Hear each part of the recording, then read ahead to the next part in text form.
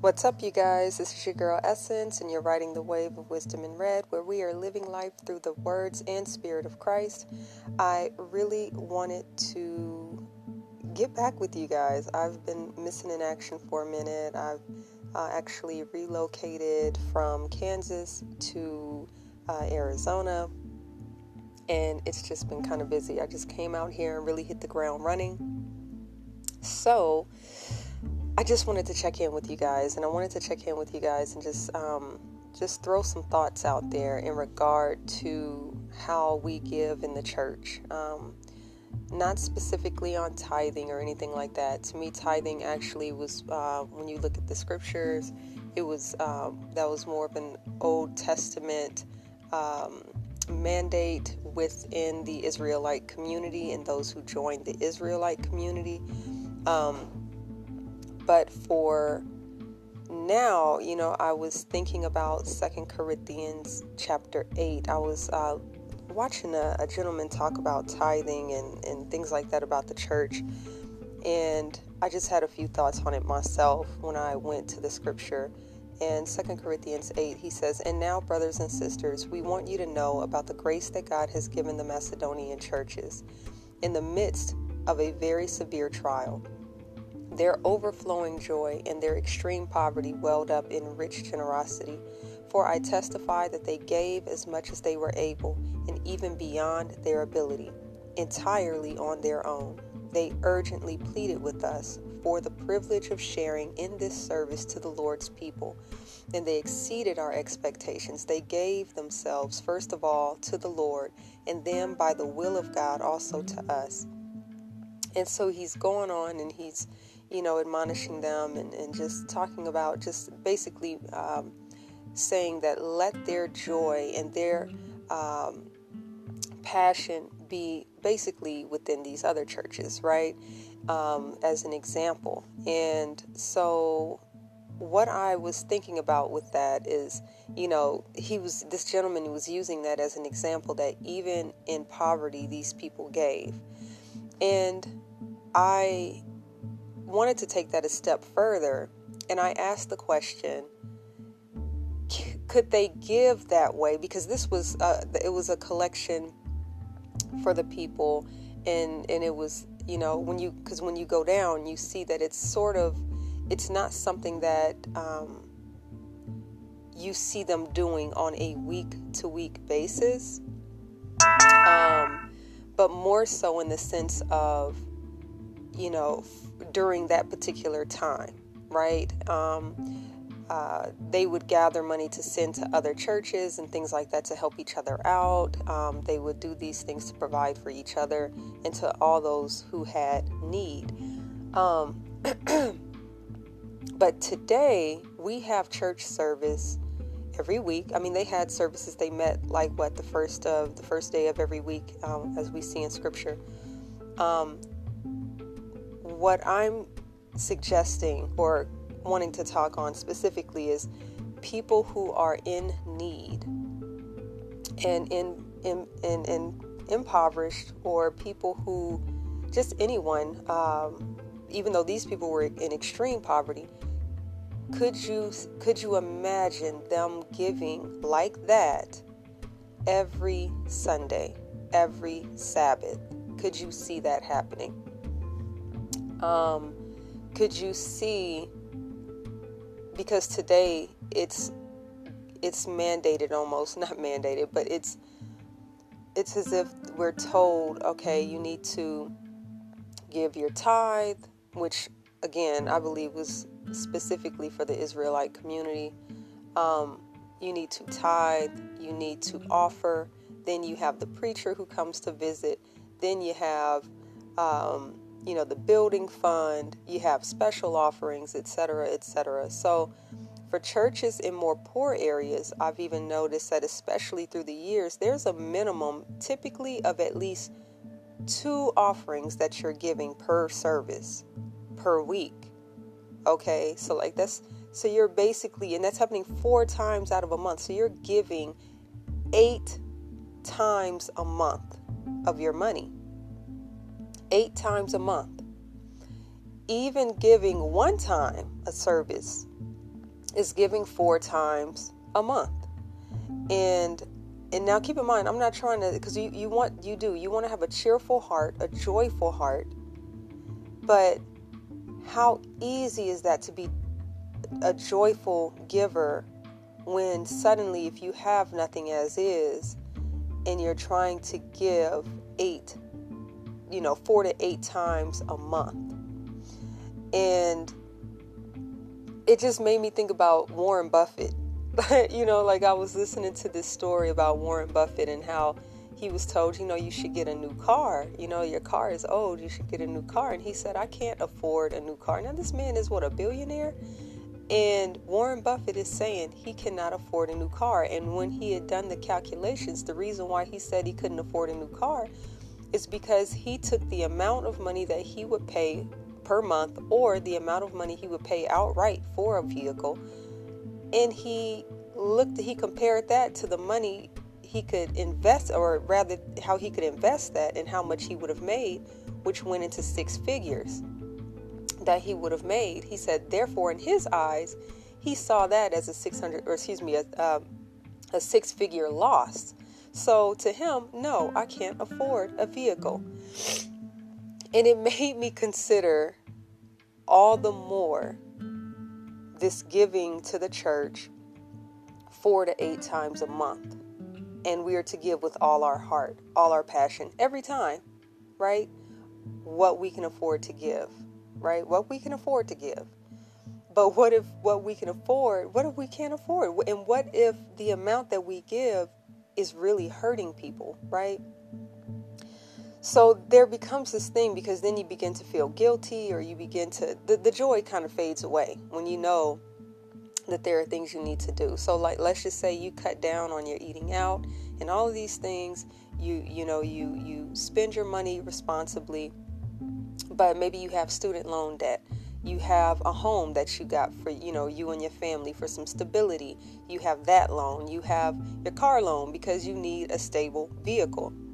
So therefore, you didn't overdo it. You just got a car note. You have car insurance on that, especially paying full coverage if you have to still pay on that car.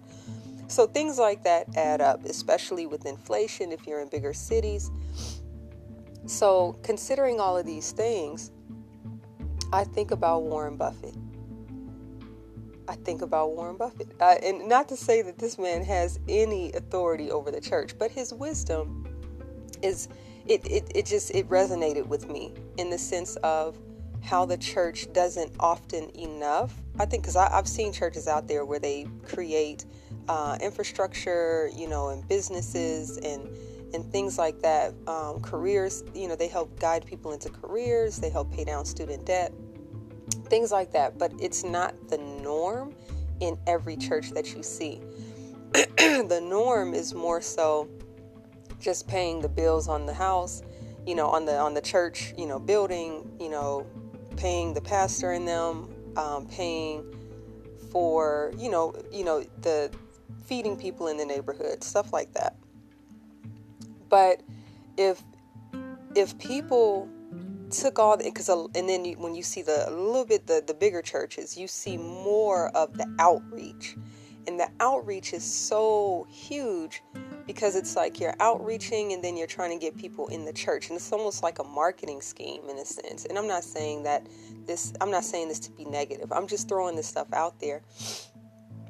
Because when you look at what's coming in with these offerings, I'm going to read. Well, when you look at what's coming in with the offerings, you say, what could we do for those who are in the church body already? And how could we be an example to our community with how we take care of each other by the grace of God? I want to start off reading Acts chapter 4:32. He says, all the believers were one in heart and mind. No one claimed that any of their possessions was their own, but they shared everything they had. With great power, the apostles continued to testify to the resurrection of the Lord Jesus. And God's grace was so powerfully at work in them all. I gotta rewind that. God's grace was so powerfully at work in them all that there were no needy persons among them. God's grace was so powerfully at work in them that there were no needy persons among them. From time to time, those who owned land or houses sold them, brought the money from the sales and put it at the apostles' feet, and it was distributed to anyone who had need. So I wanted to read that because we talk about God's grace and how much more of an example is God's grace when all the needs are fulfilled in the body, and the community can see that, can begin to see that. They hear news of that and they see that as God's grace. As the people are showing that much love and passion that they literally shared everything that they had. So I don't know that we really see that in the church. I can't, like on a regular basis, Acts chapter 2, it says they devoted themselves, this is in verse 42, they devoted themselves to the apostles' teaching and to fellowship, to the breaking of bread and to prayer. Everyone was filled with awe at the many wonders and signs performed by the apostles. And the believers were taught and had everything in common.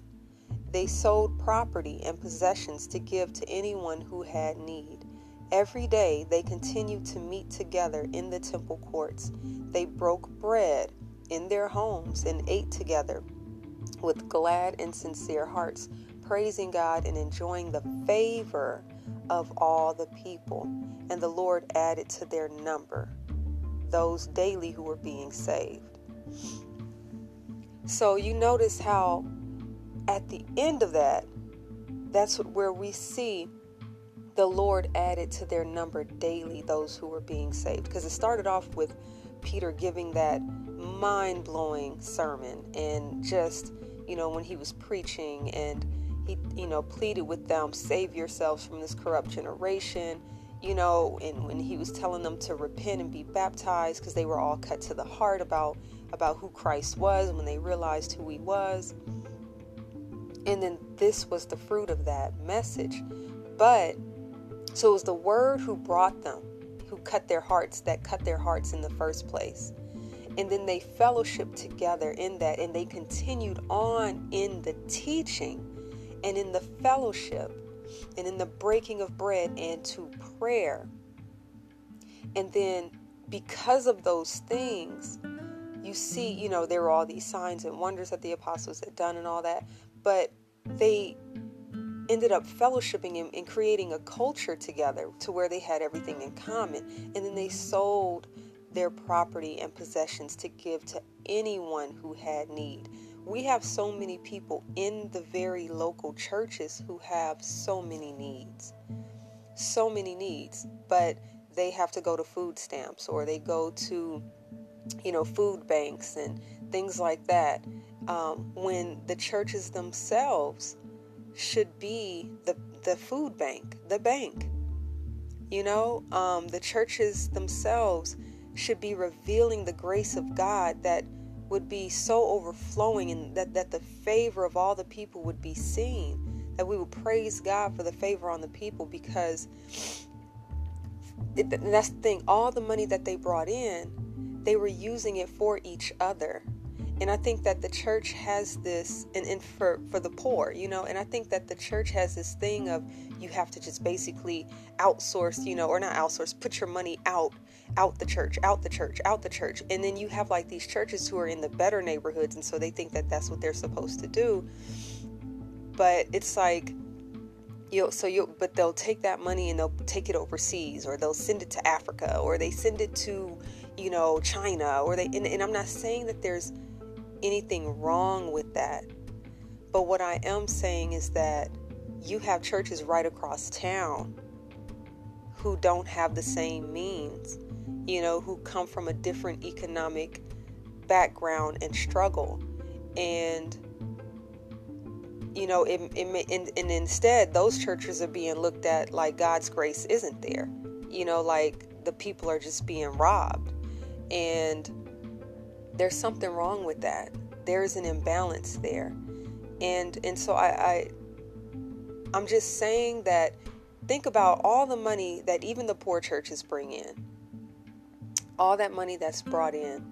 And if that money were applied to helping to remove people's debts and helping to increase investment within the church body and build businesses within the church body and build that up and build up those communities, people will begin to see God's favor and God's grace that we actually reveal through each other. And it's funny because you see a lot of these churches that'll preach wealth.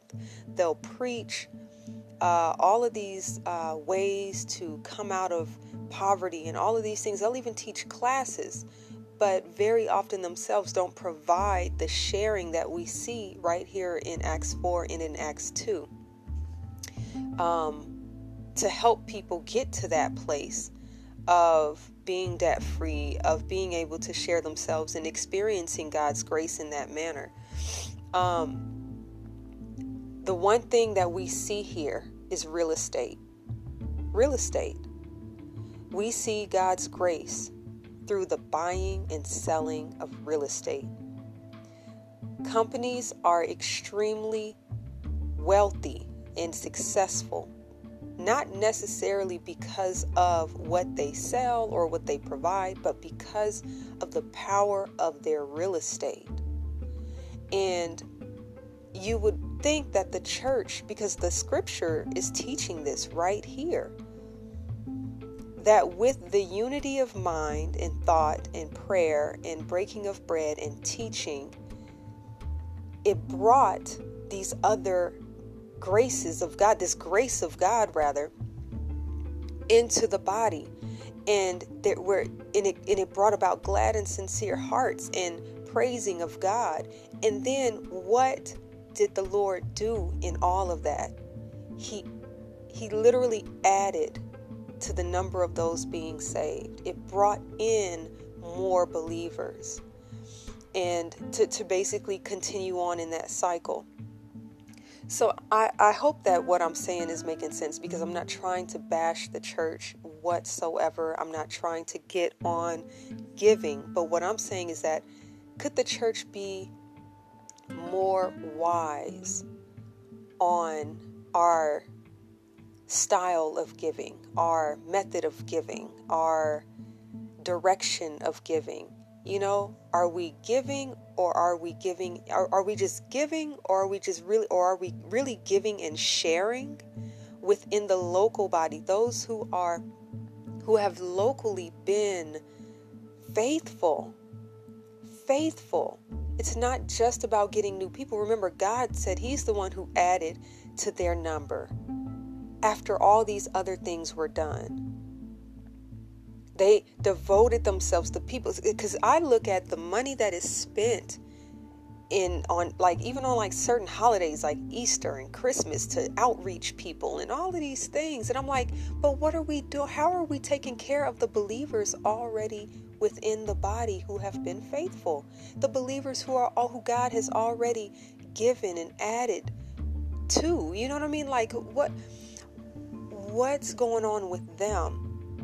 Because I think that should, because I'm going to tell you, again, I have a strong belief that the church body itself should basically be like the Bible, the theological seminaries.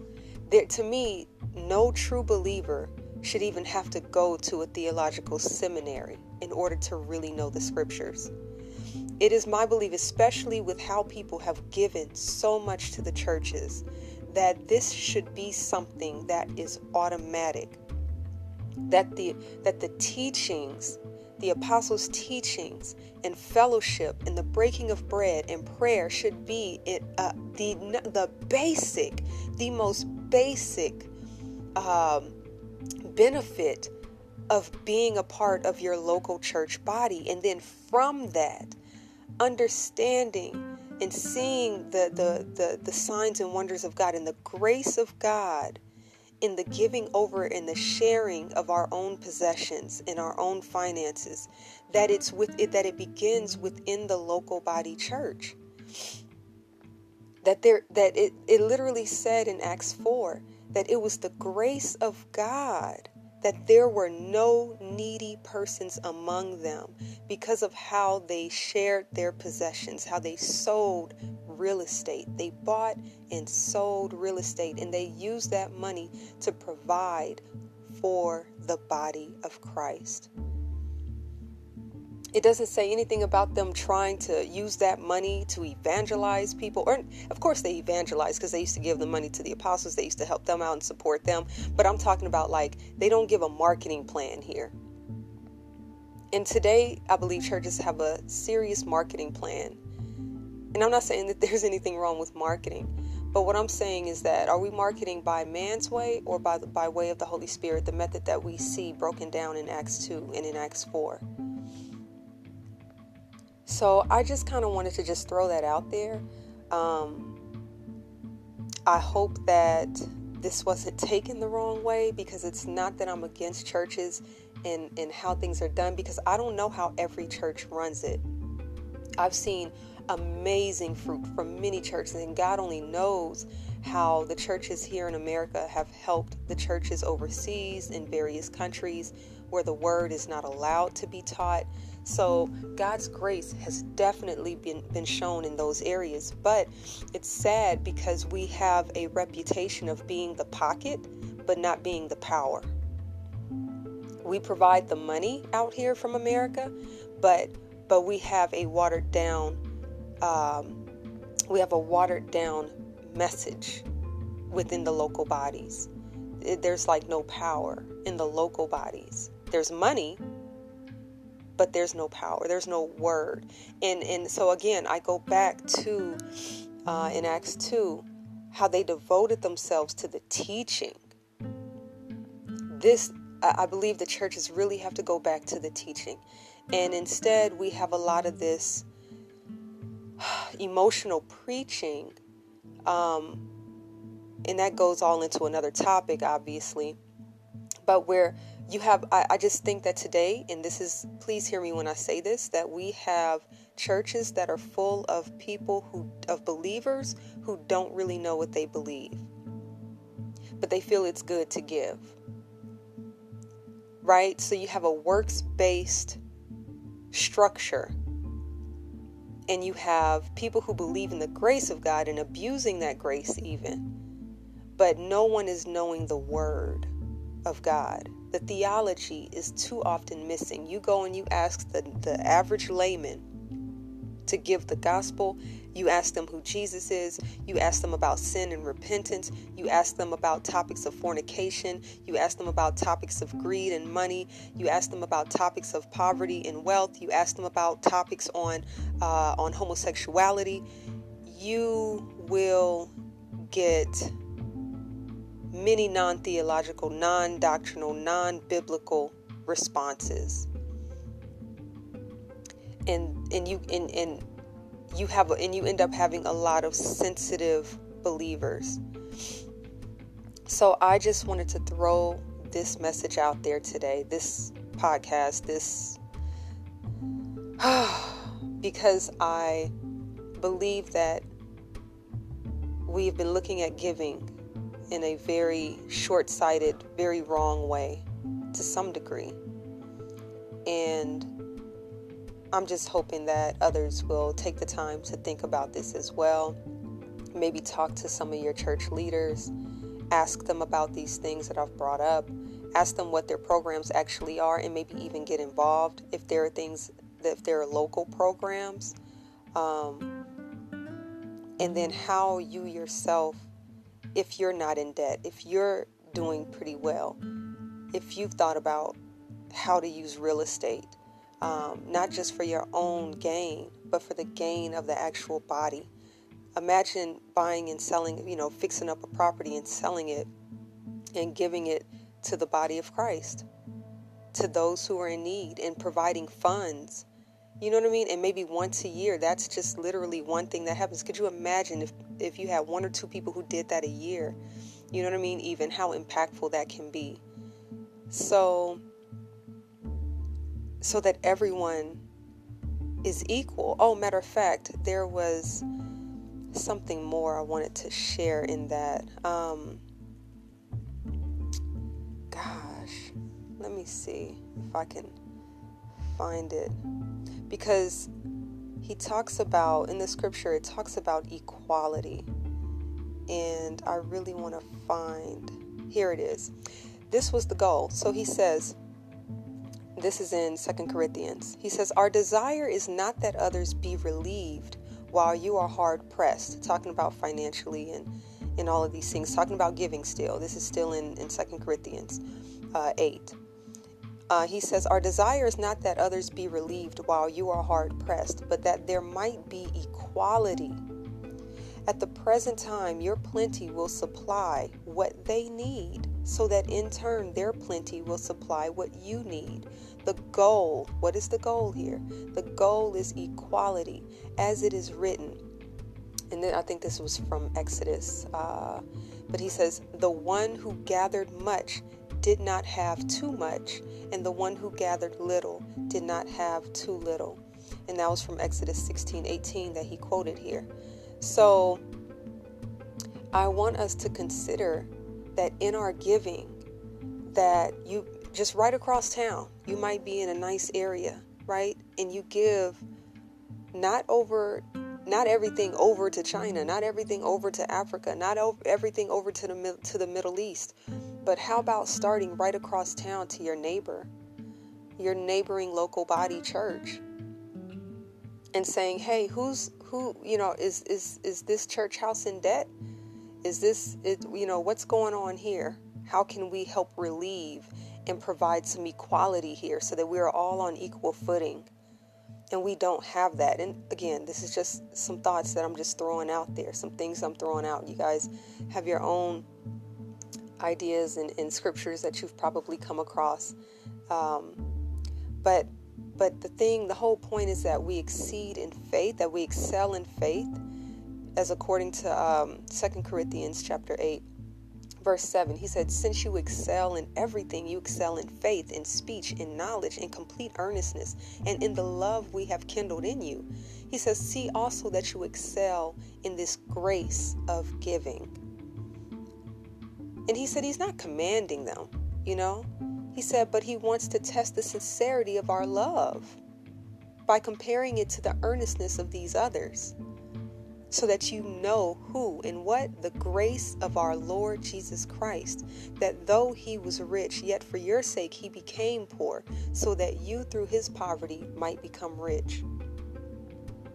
And I just don't know that we've grasped that as a complete body. So anyway, I hope you guys get something out of this. Share this with whoever, just, with your pastor or with anyone else who you think might have an ear to hear this.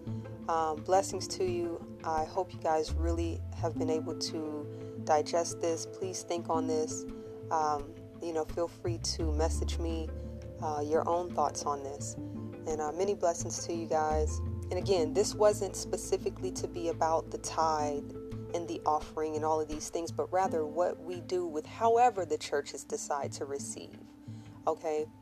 Whether they accept the tithe, whether they teach the tithe or not, but how these funds are being utilized within the actual local body with the faithful believer, with the believer who's already there. Or are they struggling? Do you have many believers in your body that's struggling, don't have vehicles, can't get around, can't get jobs because they don't have vehicles? Things like this. Are we even mindful of these people? Do we take note of these things? So anyhow, just be a blessing to somebody today, y'all. And thank you so much. You've been riding the wave of Wisdom in Red, where we are living life through the words and spirit of Christ. And y'all have an amazing week, an amazing day. And I pray that you guys feel the grace of God in your lives.